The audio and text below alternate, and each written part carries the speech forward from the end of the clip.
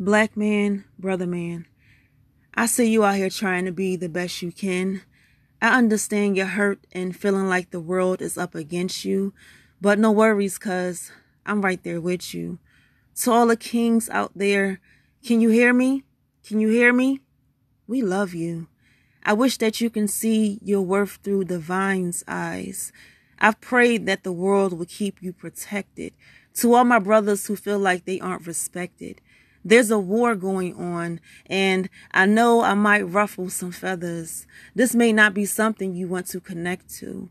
The war, my love, is not out there in those streets. It's not the white man or the system keeping you down. Now, I'm a black woman, and I know that we have been hated and what we have been put up against. So listen and just try to hear me out. The war, my love, is oh so much more powerful than that. It's a war, and it's not black on black. It's inside of you, and since your mind and vision has been so clouded, some of you might even doubt this. You are a king, a warrior spirit, a divine being, a beautiful masterpiece crafted and created by God. But it's all that hurt, pain, judgment, false information that I grew up in the streets, undesirable to be vulnerable that you hide behind. It's the world telling you that all you are here to do is work hard like a mule and pay what's due. But that's not all there is to you. I love you. And I say that so unconditionally. Sometimes I look at you and think, damn, he's been through a lot.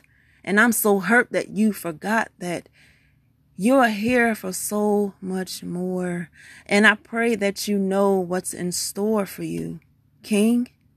But first you have to go out and win that war. Go within and please be patient and be easy with yourself. I know that this shit gets rough.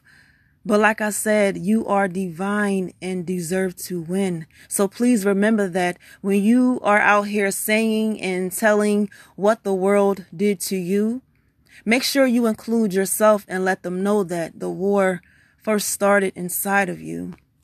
I love you.